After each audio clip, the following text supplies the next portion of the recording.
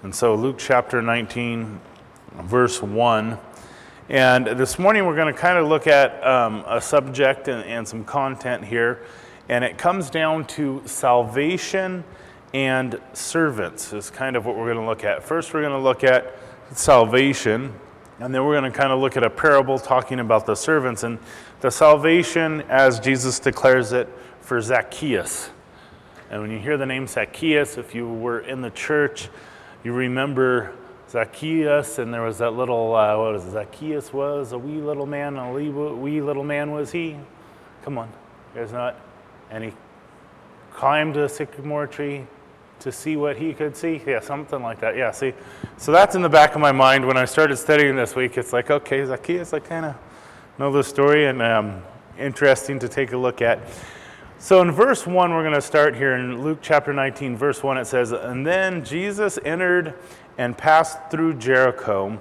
Now behold, there was a man named Zacchaeus who was the chief tax collector, and he was rich." And so there's this man, Zacchaeus, that we were introduced to here, and he is the chief tax collector.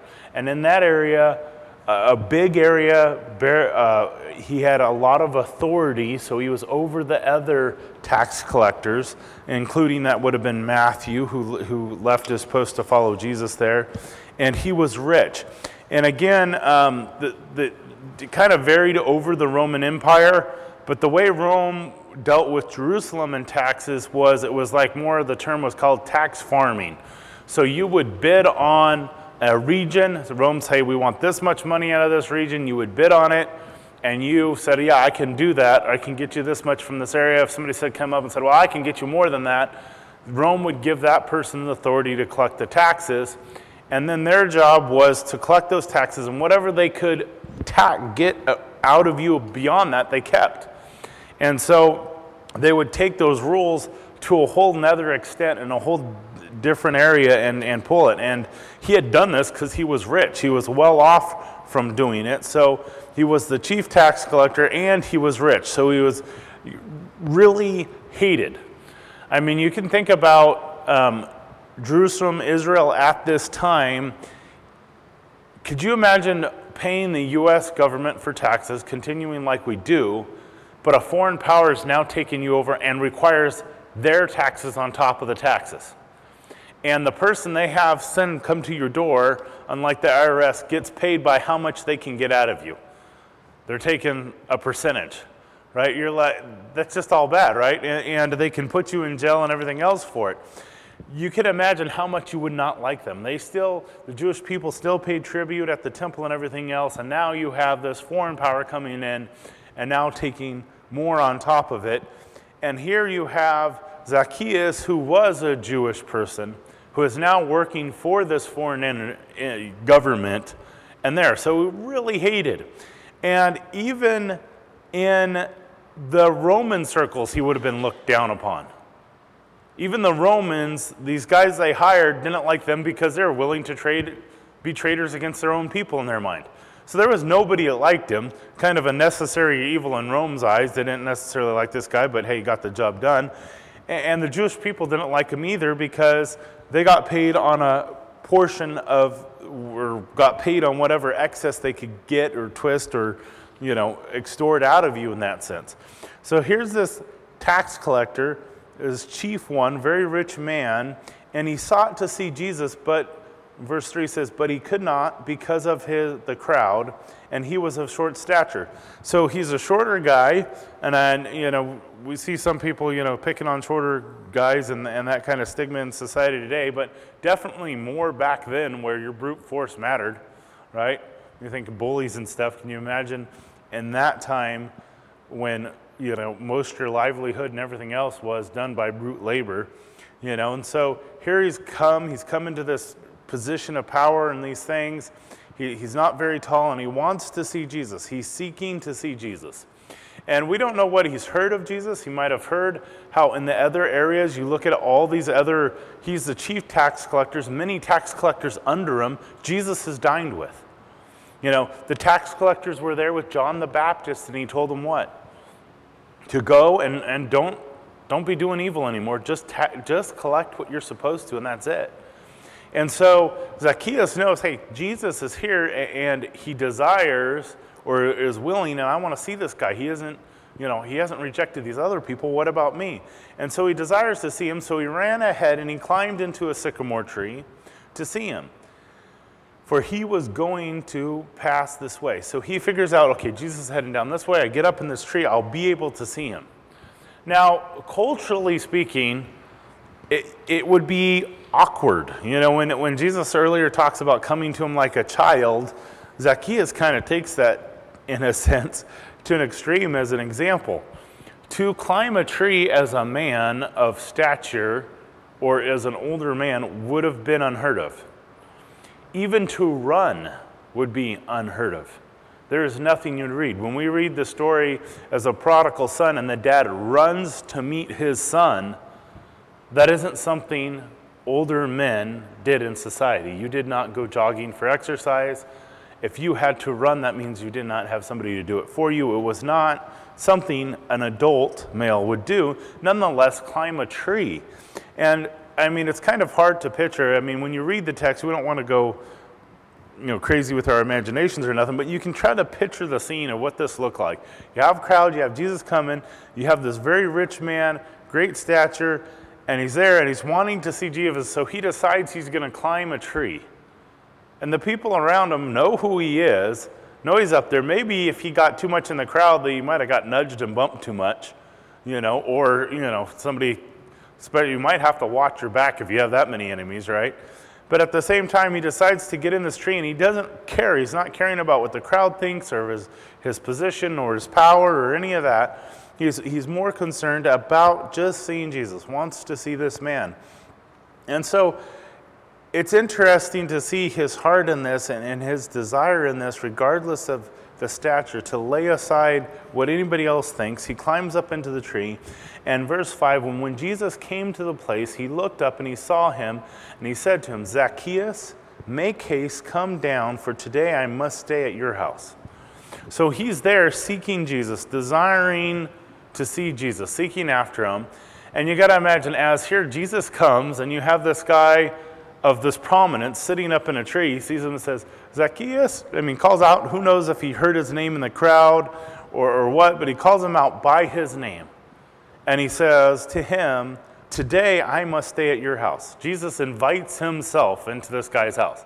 I will, as a command, I'm coming to your house, right?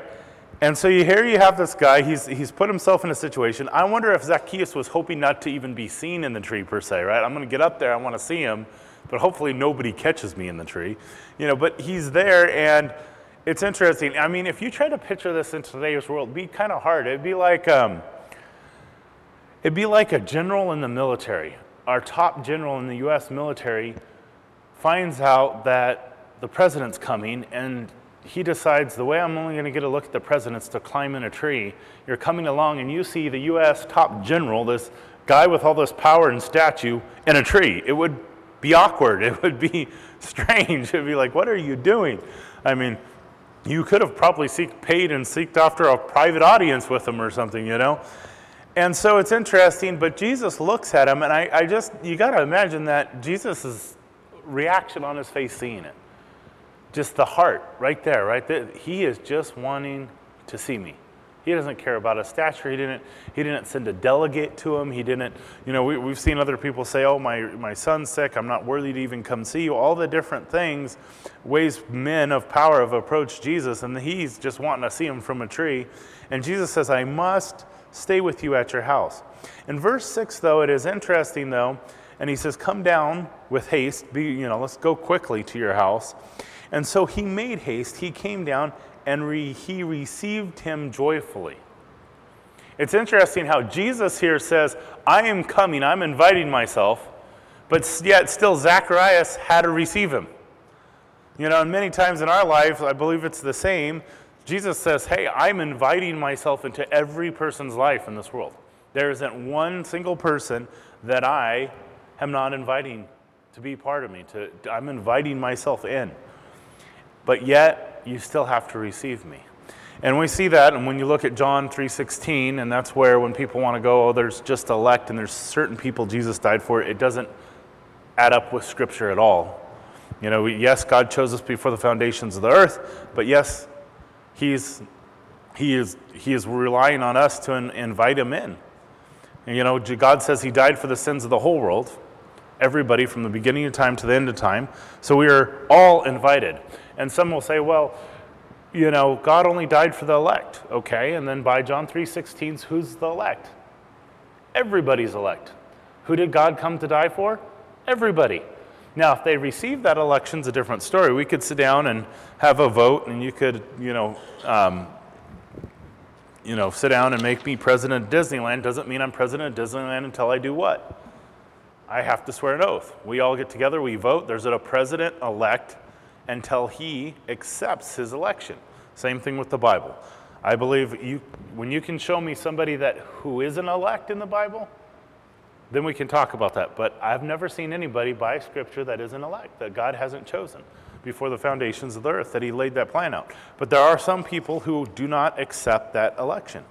And so we sit here and He receives them, and He receives him joyfully. He's happy, He comes down and receives him with joy. In verse 7 it says, but when they, those around, saw it, they all complained, saying, he is gone to be a guest with a man who is a sinner. So, again, you have Zacchaeus there, and all those people around him are complaining, going, universally, we hate this guy. And he is intending to go to this man's house. And they're complaining. And when it says they all, it means they all, including his disciples. We're going to whose house for dinner? He's a sinner. God, what are you doing here? This is the wrong way. We're going to Jerusalem. Remember, you're going to be king. You're going to rule and reign. These aren't the people you want to be rubbing shoulders with on the way to, knock the Romans out here. The last guy you start rubbing shoulders with is this guy. Nobody likes him, It'd be like, you're running for president and you have the most hated person in the United States and in the world, and you decide, I'm going to go hang out with them. Get some photographs. It just, they're all complaining. Why are you going with this guy? And so they go, and Zacchaeus stood and said to the Lord, look, Lord, I give half of all my goods to the poor, and if I have taken anything from anyone by false accusation, I'll restore fourfold. So, as Zacchaeus is there and the Lord is there and he's coming in, you see a change in Zacchaeus. His life has been going one direction. He has been after money. He's been after these things. And now he seeks God and he's desiring this relationship with God. And now he looks at his life and he declares, I'm going to give everything. I'm going to give half of what I have to the poor. I'm going to give it away. And if anything I've taken falsely, by false accusation, anything I've done wrong and wronged somebody with, I'm going to return fourfold. And it's interesting to see this response and Jesus' response to his heart. And what's going on there in verse 9, Jesus said to him, today salvation has come to this household because he also is a son of Abraham. Now, did salvation come because of Zacchaeus' actions, what he said he was going to do? At this point, he hadn't done it. The wording is really clear. It is more, I will give all my. It's a statement that this is what I'm going to do here forward. And so it's not by his actions. He hasn't completed those things yet. And you can imagine he might be doing that for years and being a huge task and a big expensive cost to him to do those things. There's a cost. But what's amazing is his response. And if you think back to the story of the rich young ruler, he was just the opposite. From a young man, he had power, he had respect, he was a ruler, he had everything. And when he sat down and went over the law, from the law standpoint of the outward, he was justified. But he still was lacking something, and God revealed that was his riches and his heart and regarding those things. And Jesus said, what you're lacking is your riches are before me. You need to give them away. Here, Zacchaeus knows what's wrong right away, right? and his action, his heart's changed, right? The rich young ruler went away regretting what was there. He came to Jesus, he understood who Jesus was, he called him teacher, he respected him, and he went away sorrowful. He had regret, sorrow for his actions, but no change of heart, no repentance.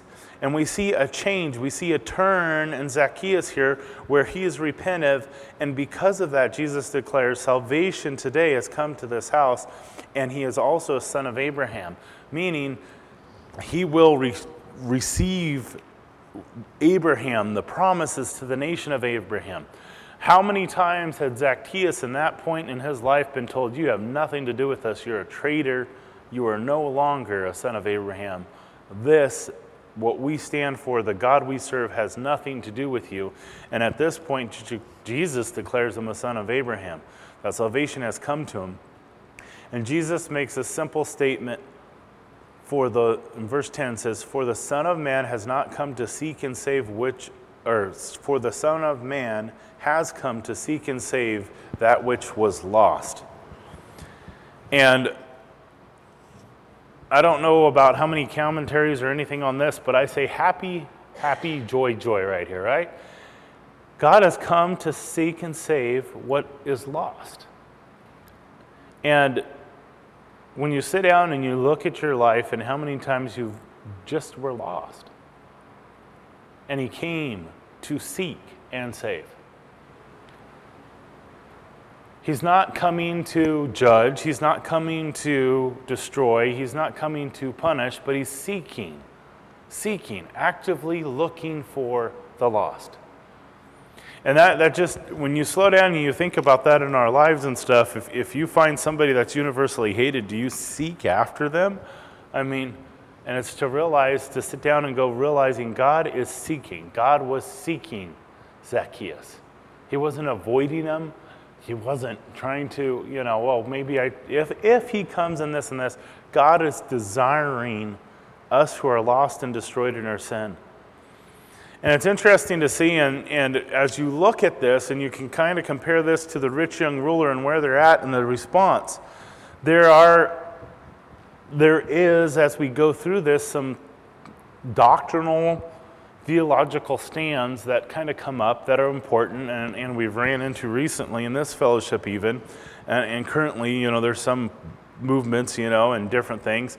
You have two doctrinal statements. One doctrinal statement is, once you're saved, you're always saved. So if you say and you believe that Jesus Christ is Lord, you are saved, and none of your actions after matter. You are saved, that's it. You can get saved, you can go and murder everybody else, and you're still going to heaven. You cannot lose your salvation. The other statement, which is the other extreme, says you believe plus, it's belief plus works, plus things you do. Now, I don't see either one in Scripture. And most people, when they state one of those, is going to say, no, you're one or the other. I don't see one or the other. Yes, I believe once you're saved, you're always saved, and you cannot lose your salvation. I can lose my car keys, but if I take and throw my car keys away, did I lose my salvation or was I ever saved? That's one you're never going to answer because God's outside of time. He looks at our whole life, right? But if we go and we look at Acts chapter 2, verse 36, look with me at Acts chapter 2, verse 36 here. And so Acts chapter 2, verse 36 says, therefore, let all the house of Israel know assuredly that God has made Jesus, whom you crucified, both Lord and Christ. So this is Peter speaking to the Jewish people, and he's saying, hey, as he's taught through the gospel, taught them who it is, he says, here, let all of Israel know that Jesus, whom you guys crucified, was both Lord and Christ. He was the King and the Messiah, and you crucified him. And in verse 37, you see their response here. It says, and they heard this, they were cut to the heart, and said to Peter and the rest of the apostles, men and brethren, what shall we do? So they sit there, they find out Jesus is Lord. They come to that understanding, they've come to that belief, right? And at least a head knowledge that Jesus is Lord. And they are regret. They have regret. They feel sad for what they've done. They don't like what they've done. They regret their sin. But there's still something lacking. Look at verse 38, and it says, "Then Peter said to them, repent. Repent. And let every one of you be baptized in the name of Jesus Christ for the remission of sins, and you receive the gift of the Holy Spirit." So when you sit here and you look at this, the rich young ruler came to Jesus, realizing who Jesus was, realizing he was lacking something, believing that this man had an answer, got the answer, and walked away regretting it. Regretting that his money and those things, did not walk away with joy, did not walk away with salvation. And he didn't repent. These guys hit here, they were cut to the heart, but they still had to repent, to turn away from. So there are people that say, okay, well, if you believe, define believe. Well, then some others will say, oh, if you believe on the Jesus. What do you mean believe on? The belief is going to have an action. Okay, the only way you don't have actions in your life is what? You're in a coma in a hospital. Besides that, you have actions. You're either dead or you're in a coma in a hospital, right? The guy on the cross next to Jesus said, "Today I'll see you in paradise." That man confessed it, and I believe if you look at the account, argues with the other guy on the cross, like, what did he have to do with it? I mean, you talk about a heart change. He's sitting there, there's a heart change. There is fruit of a heart change in that guy's life. There's an action that comes with it, his words that came with it.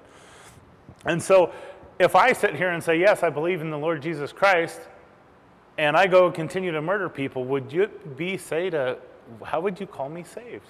And to say, well, there doesn't have to be fruit. But to say that there's going to be a change or there has to be an action or a heart change in my heart, and that now becomes works? No. A result of God's work isn't works. It's just a result of God's works. It's an action that happens. There should be some kind of change in front of you. If you've confessed and you've come in contact with the God of all creation and your life looks exactly the same as it did after you accepted him as before you accepted him, then something is wrong. I'm not going to say you're saved or you're not saved, but something's wrong. Something's off. And you should consider those things and take those things to heart. And so, again, repentance, there's a change of direction. Now, can you repent? Can you struggle? Can that take time? Yeah. And I honestly believe, can somebody accept Christ and never have any good fruit? Yeah. But I think you will always see some kind of fruit. Either you see bad fruit or good fruit. I mean, I guess you could say, oh, okay, maybe they accept and there's nothing that ever changes and it stays hidden. I don't think that's natural.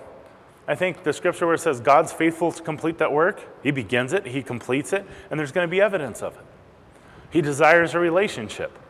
He's going to be faithful in those areas to continue to grow. And I've seen, I know when you look at lives in a whole, it's hard because we look at life at once and a point, but I've seen men that have served in church and stuff, walk away from the fellowship, walk away, go into the world, seek after the things of the world, and almost every time they seem to be restored at a point.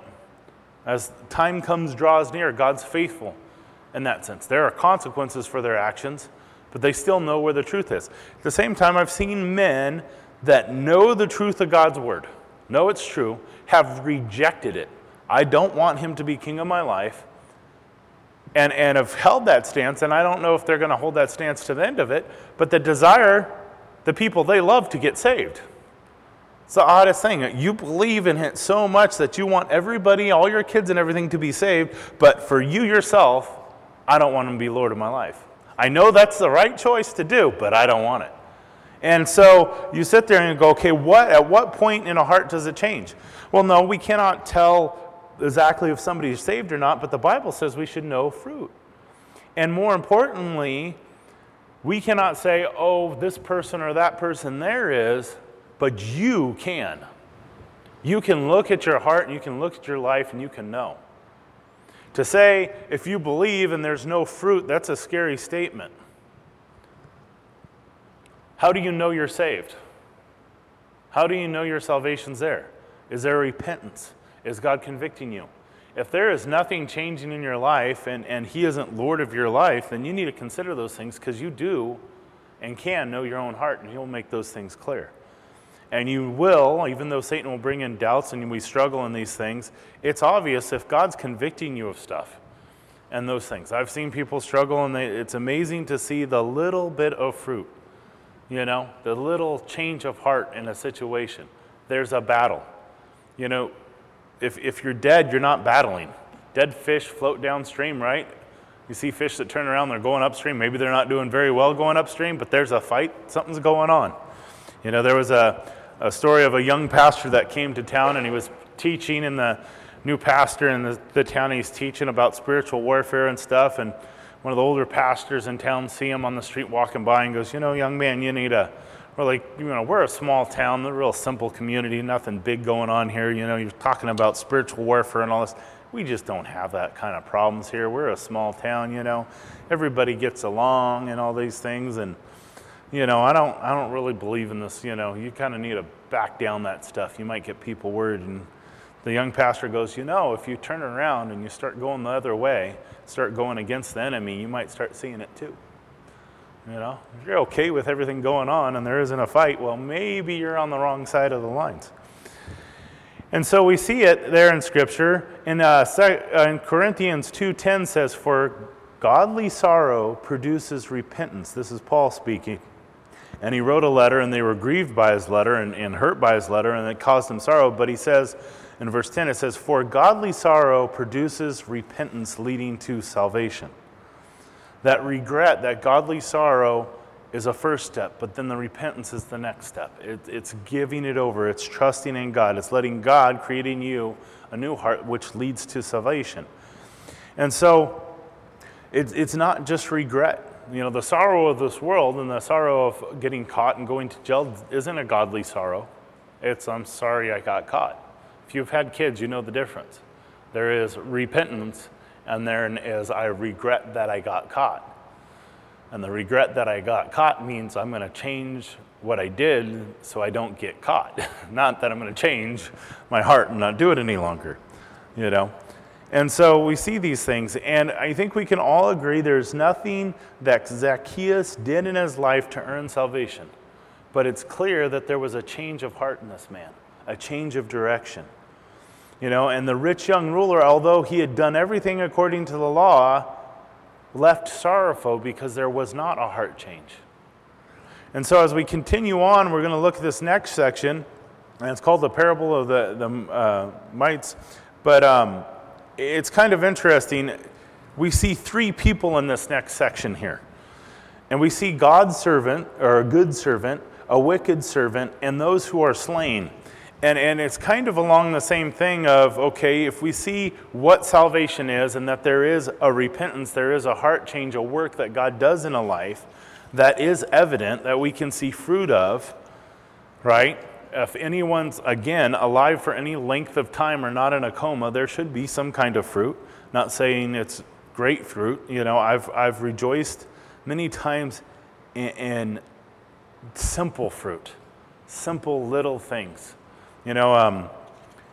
There's been times, somebody prays and will, yes, this is what I want to do, accepting Christ, and I'm waiting to see some kind of fruit that choice they made was sincere. I'm waiting to see any little heart change. And sometimes it'll go on for a couple months, and then there's a situation, and you go to a men's retreat or nothing, and they don't say nothing. They seem like they're goofing off the whole time, and then there's that 5 minutes. You're getting ready to leave or whatever, and they come up to you and go, "Tim, what? I really need help. God convicted me in this area, and that area, and this area, and I need His help." And you're like, yes, there is some kind of heart. You notice there's something they're not. I'm fine doing what I'm doing. I'm good with it. Sometimes it's just that little simple thing, and sometimes I'm just always, I want to see that repentance. And after that, God's faithful. Whatever stupid thing they put themselves through, God's always faithful to get them. Long as that choice has been made, long as they've received Him. And so this next section, it's different than we have the parable of the talents, okay, which is a dollar amount. but a minas is less than a talent. This is a different story. It has a different aspects to it. Not saying many times Jesus would probably teach the same lesson, if you would, the same main ideal in different ways, or with a slightly different parable, and some of the stories are probably said more than once. But in this case, this is a different story we see in verse 11 here. And to kind of give you guys a background of it, Herod at the time, there was Herod the Great, right? When Jesus was born, Herod the Great was around. When he passed away, he had his sons, and one of the sons from this area, this region, had left, went up to Rome because they were a king under the power of Rome, and asked for the power his dad had, Herod the Great. He wanted to have the same power, the same kingdom and authority. So he actually had left the area of Jerusalem, went up there to ask Rome for it, and Jerusalem didn't like the Herods. They were wicked people, and they sent a delegate saying, we don't want to have anything to do with this guy. We don't like him. And so Rome decided to divide up it, and now you have Herod the Tetrarch, and kind of divided the area up, but Rome still made him king over these people who petitioned against it. So that's something that actually happened. So it's interesting when Jesus here uses this parable, and he says, verse 11 says, now as they heard these things, he spoke another parable because he was near Jerusalem, and because they thought the kingdom of God would appear immediately. So he's sharing these things because they're thinking he's going to get to Jerusalem, he's going to rule and reign. So he gives this picture to them, and he says, verse 12, therefore he said, a certain noble man went into a far country to receive for himself a kingdom and to return. So the guy goes off to a far kingdom to receive the authority from this kingdom to be king over this region, just like Herod's son did. And so he called 10 of his servants, delivered to them 10 minas, and said to them, do business until he come. So the story of the talent, he divided up them to different dollar amounts, right? It's one got 5, one got 3, and we had that. This one, he gives everybody the same amount equally. Calls all 10 servants, gives them the same amount. And we're only going to hear back from 3. And he commands them to do business, to be about business until he comes back. To work, to invest, to be about the business as he's gone. And so he leaves and he's going to return. And verse 14 says, but the citizens hated him and sent a delegate after him, saying, we will not have this man reign over us. And so it was when he returned, verse 15, having received the kingdom, then he commanded these servants to whom he had given the money to be called to him, that he might know how much every man had gained by trading. So he expected him to do business, he expected him to be profitable, and it's interesting, when he returns, he goes off to this kingdom, he's there, he gets challenged by a delegate. So we have this group of people here. We have the king, we have these servants, 10 servants, and we have this group of people, this delegate, that don't want him to rule and reign, do not want him to be the king. And when he gets back, who do you think you would address first? Who wanted me not to rule and reign? Let's go deal with them. That would be my first thought, right? I'm going to go after my enemy first. No, he calls his servants in. Interesting that he holds the servants to account, and I believe the same with God. God's going to hold us to account before judgment for what he's given us. He's given us this capability. He's a king, and he said this because they thought he was going to remember rule and reign in Jerusalem. It's not the case. He was leaving. And the Bible does teach that, hey, we need to be ready for the return of God at any moment. But it also teaches we need to be diligent about his business and working and investing. So there's a balance there, again, in Scripture, right? Be ready for the return of the Lord, but be ready because you're doing his business. That means you're investing in the kingdom of God and those things. And so he comes back and he asks the servants, and he holds them account. In verse 16, it says, he came to the first saying, and the first came to him saying, Master, your mina has earned 10 more minas. So he was given one and he earned 10 more. That's a pretty good return. That's a 1,000% profit margin. That's doing good, right? And he said to him, well done, good servant, because you were faithful in very little, you have authority over 10 cities. So this was a lesser amount than the talents, and because he was faithful in this, he is given, because this is called little, he is called to give account.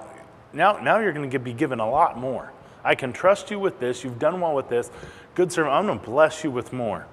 And it's one of those things in ministry as well, and as you serve the Lord, so many times people want authority over cities, and God's just trying to trust you with a $100 bill. Be faithful with the $100 bill, You want to win the lottery? No, I'm joking.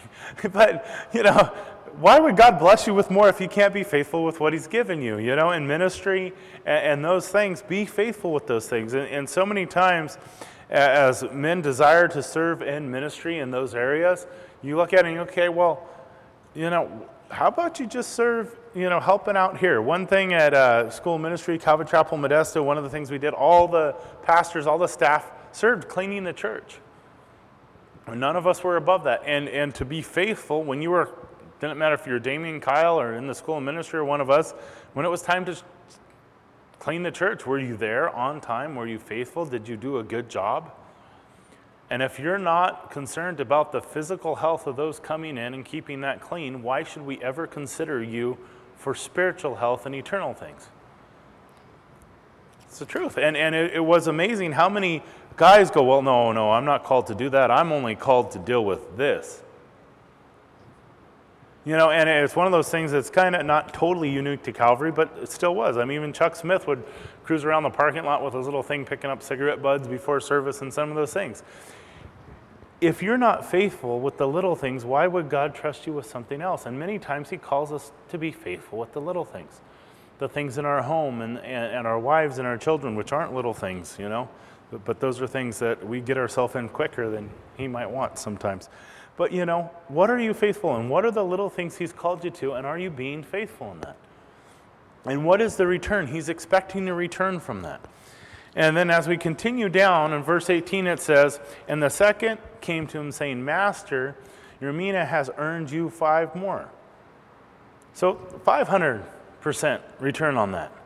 And in verse 19, likewise, he said to them, you will also be over 5 cities. Not as good as the first guy in his return, but hey, you've done well. You're going to be over 5 cities. So what I was able to trust you with, I'm willing to trust you with more. But verse 20, it says, then another came to him, Master, here is yours, your mina, which I have kept put away in a handkerchief. For I feared you, because you are an austere man, and collect what you do not deposit, and reap what you did not sow. Hey, man, I'm scared of you. I'm scared you gave me this, and I've kept it safe. I didn't do anything with it, but I kept it safe. It's here for you. You're the type of man, you get a reward from what you don't even deserve. I mean, you get whatever. You have power. You take what you want. You reap what you didn't sow. You have this kind of power, authority, or sovereign power over people and things. The response could be, here, you have what you need. You don't need me. Who am I? Who am I? And we can do that with God, right? We can go to you and go, okay, God, you gave me this, you gave me these things, and you want me to invest, but you don't really need me. God, you'll get your work done. You will save people. You'll be part of that. You don't really need me. God, you're sovereign. Your power's over things. What could I really do? You have authority. You can get whatever you want anyways. You want me to trade for money when you can just order it out of somebody's thing? You could take their, Herod could just take your wealth, period.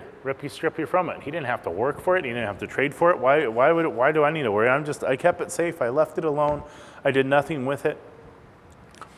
And he said to him, out of your own mouth I will judge you, you wicked servant. You knew that I was an austere man, collecting what I did not deposit and reaping what I did not sow. then why did you not put the money in the bank that I may come, that I might have collected it with interest? This servant here, as he sat there, he wasn't against him. He was still a servant, but he was just unwilling to take what the Lord had given him and respond. And at first it can kind of seem pretty rough. I mean, okay, so you gave me this and I just at least kept it safe. It's not like he went out and spent it, right? You call him wicked? I mean, some of us go, if I gave my kids something, I get home and the house is still just there. I'm leaving for the weekend. You come back home and nothing's destroyed, you're happy. Forget if they cleaned up. If they clean it, even if it's just back in the same situation you left it in, good, right? Obviously, you'd call him a good servant if you got home, the house was painted, the lawn was mowed, your car's shiny out front, and your projects are done. That'd be a different story. As a parent, we know better than to hope for that. But you're just hoping you break even, right? You get home, and the same amount of dishes are on the counter, I'm okay. But in this case, when you slow down and you look at it, and if you were to take a look at this from a point of view of God and what is really going on here, it's different. Could you imagine if a fire chief came and said, okay, I'm leaving the area and I'm going to give 3 crews the same amount of equipment, and there's a flood coming and you're supposed to go out and save people. And one comes back in a boat and says, I've saved 10 people. One comes back and says, I saved 5. And the other one says, I kept the boat safe and I didn't drown. Go, you wicked man. You left people out there. How much more with salvation?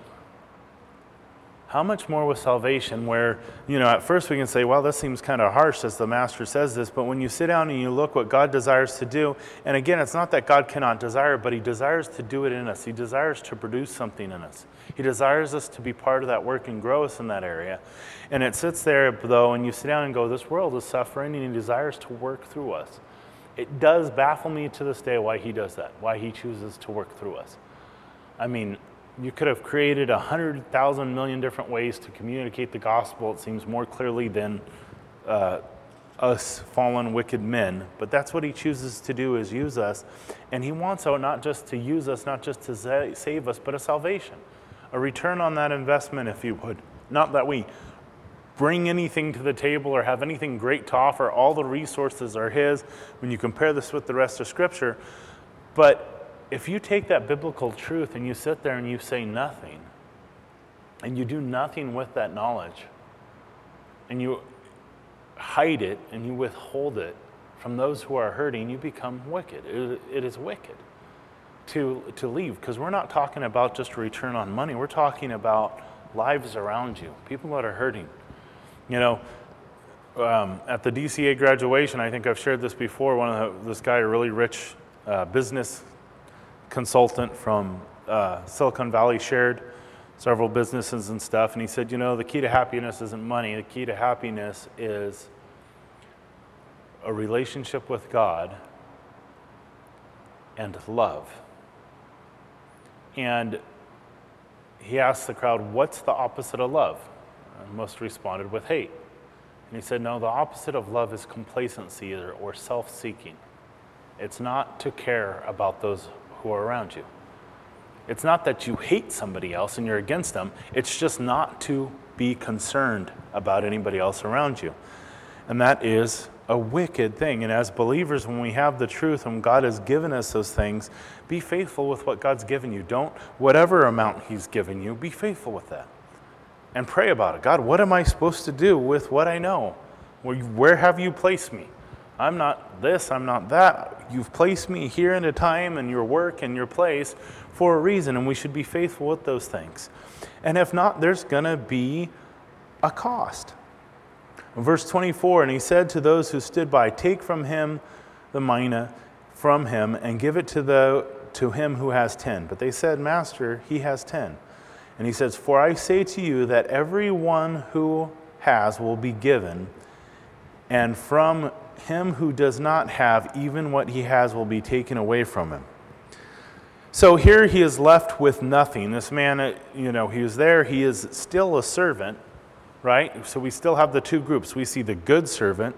We see this wicked servant. And now, the next verse, we deal with the others who didn't want him to reign at all. So by this example, this man, you could say, is still saved. He just took and did nothing with what God was there. With what God had done, he didn't go out and do evil with it, right? He didn't go out and waste the money.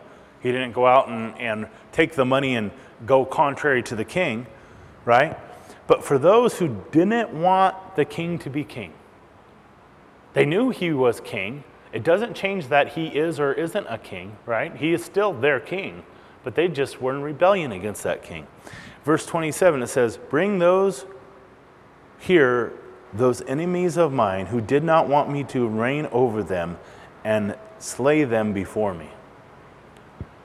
So when you sit down and you look at it and you go, okay, well, how do you know if someone is saved?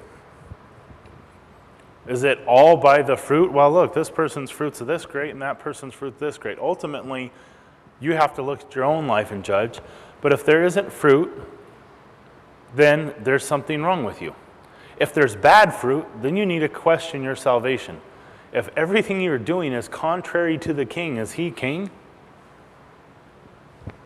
If there's no good fruit, not to say as Christians we can't stumble, fall, and have bad fruit, but what's the character of a person's life? If you look at a character of a person's life, and it's all destruction, and he's sending out delegates against the king going, I don't want to have you reigning over my life.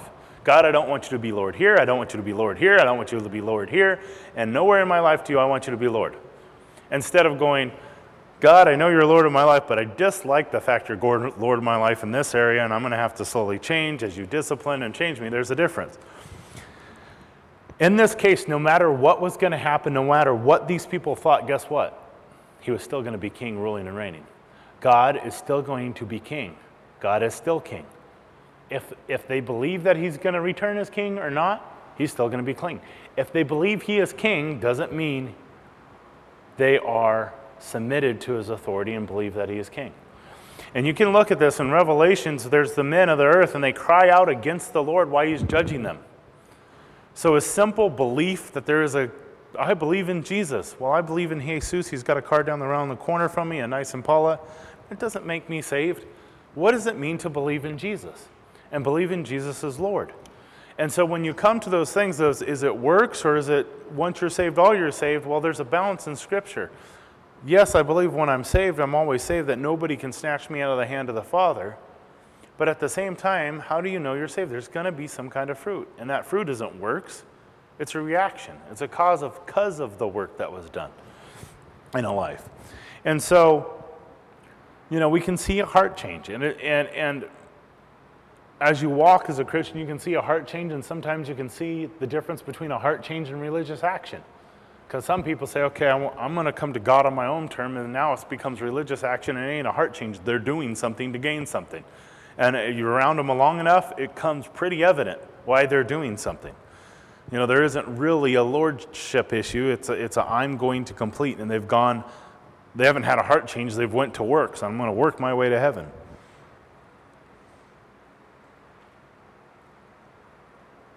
It doesn't matter if you believe that God came and died for us and saved us, if you don't want him to be Lord or have any part of him.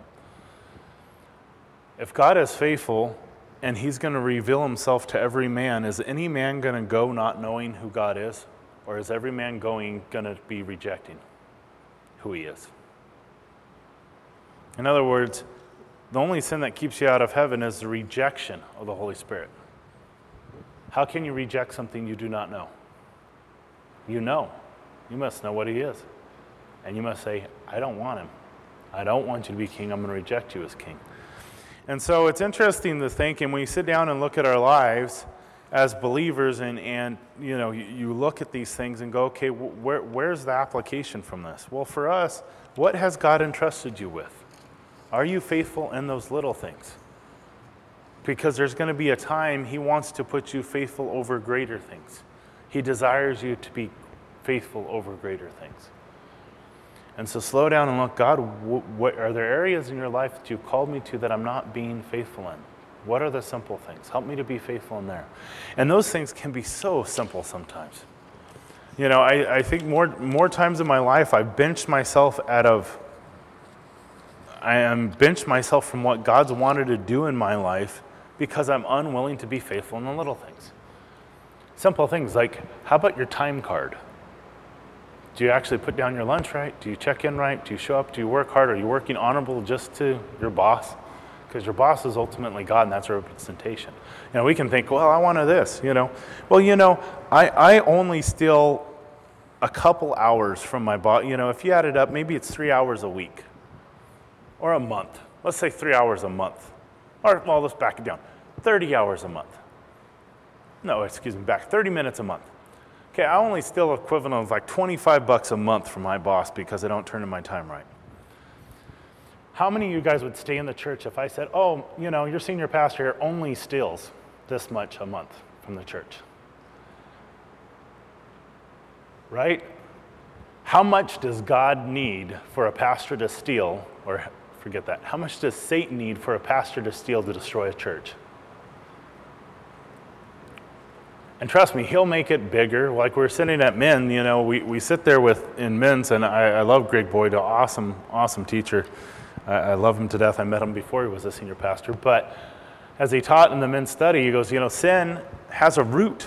And many times we're too busy whacking off the leaves and the flower to deal with the heart of the issue and actually have repentance in our life. Why are we continuing to do that sin? What is in our heart that allows us to continue to do that sin? And Satan wants us to just mess with the leaves and let that root continue to grow deeper and deeper until it totally destroys a ministry, totally affects a lot of people. He wants return on his investment too. And if you don't think he's coming for a return on his investment with the sin in your life, you're fooling yourself. Oh, well, I've got away with it now. It's not hurting anybody at the moment. No, he's letting that root get deeper. So when he rips it out, you ever try to rip out a tree with a big root? You realize half your yard is gone, you know? That's what he's doing. He's letting it grow, and he's going to let it grow as far as he can. So in those things in your life, be faithful to deal with them and cut them off down at the root. Ask God, what's my heart issue on this? Why do I keep going back to this thing? I shouldn't be dealing with leaves, flowers, or seeds from this thing at all. I mean, I need to be dealt with it at the root. And that's where sometimes just being faithful in those little things and looking at those things in our lives, and then, you know, we need to stop going door to door. It's a waste of time. No, there should be some kind of change in your life, some kind of action. And be faithful in the little things because there's a blessing. And that's the cool thing, right? God doesn't say, hey, I need you to be some great, you know, teacher. I need you to be some great thing to be able to bless you. I want you to be faithful with the little things. Because he's given us the ability to be faithful with the little things. And that's all he's been asked us to do is, hey, just be faithful with the little I've given you. And I'm going to bless you.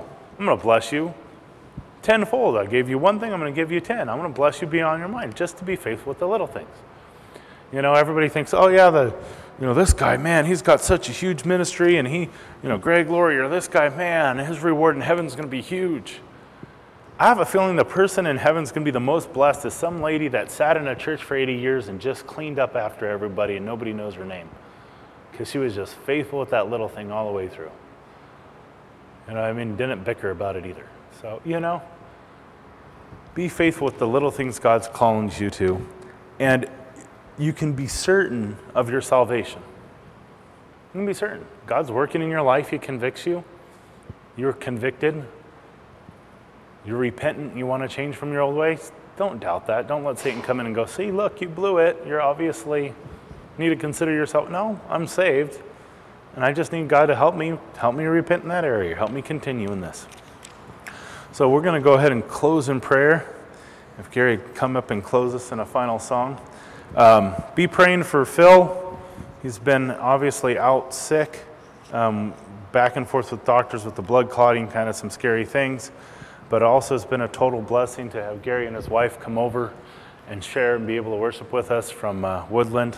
Always, you know, I hear these pastors always fighting to get a worship leader to fill in, and I see the post, and I'm so happy. It's like I text them, and I don't think there's been a time yet they said they couldn't. So far, he told me next week they won't be able to, but it's so blessing, just like one thing I don't got to worry about off my plate during the week. Because you do not want me singing up here. I can tell you that. That's for sure. So, or Micaiah, we'll put him in the same boat, but let's pray. Dear God, we thank you for who you are. We thank you that your word, Father, is in our word, that you do not fit in our categories. But you are a God, Father, that we can serve and we can come to your word and we can trust it. That we can trust that if we believe on you, you save us, God, and you've sealed us, and where our names are written in the Lamb's Book of Life, and that you're going to be faithful to use us, Father, to create in us a new work, to create in us a new heart, to change our hearts, that we would have fruit in our lives, God, that we would just be able to live a life that is different, that we can repent and walk anew, that we can be a new creation, God. Help us just to see that the little things we're not faithful in, that we would be loving towards you, that we would be able just to be a light into this world and into our families, God. Help us just to be faithful to everything you've called us to. And we pray you would increase our influence, increase our ministries, increase our ability just to share your love with this world. That we would be servants that would see 1,000-fold blessings, Father, of just your love going out and lives changed. In Jesus' name, amen.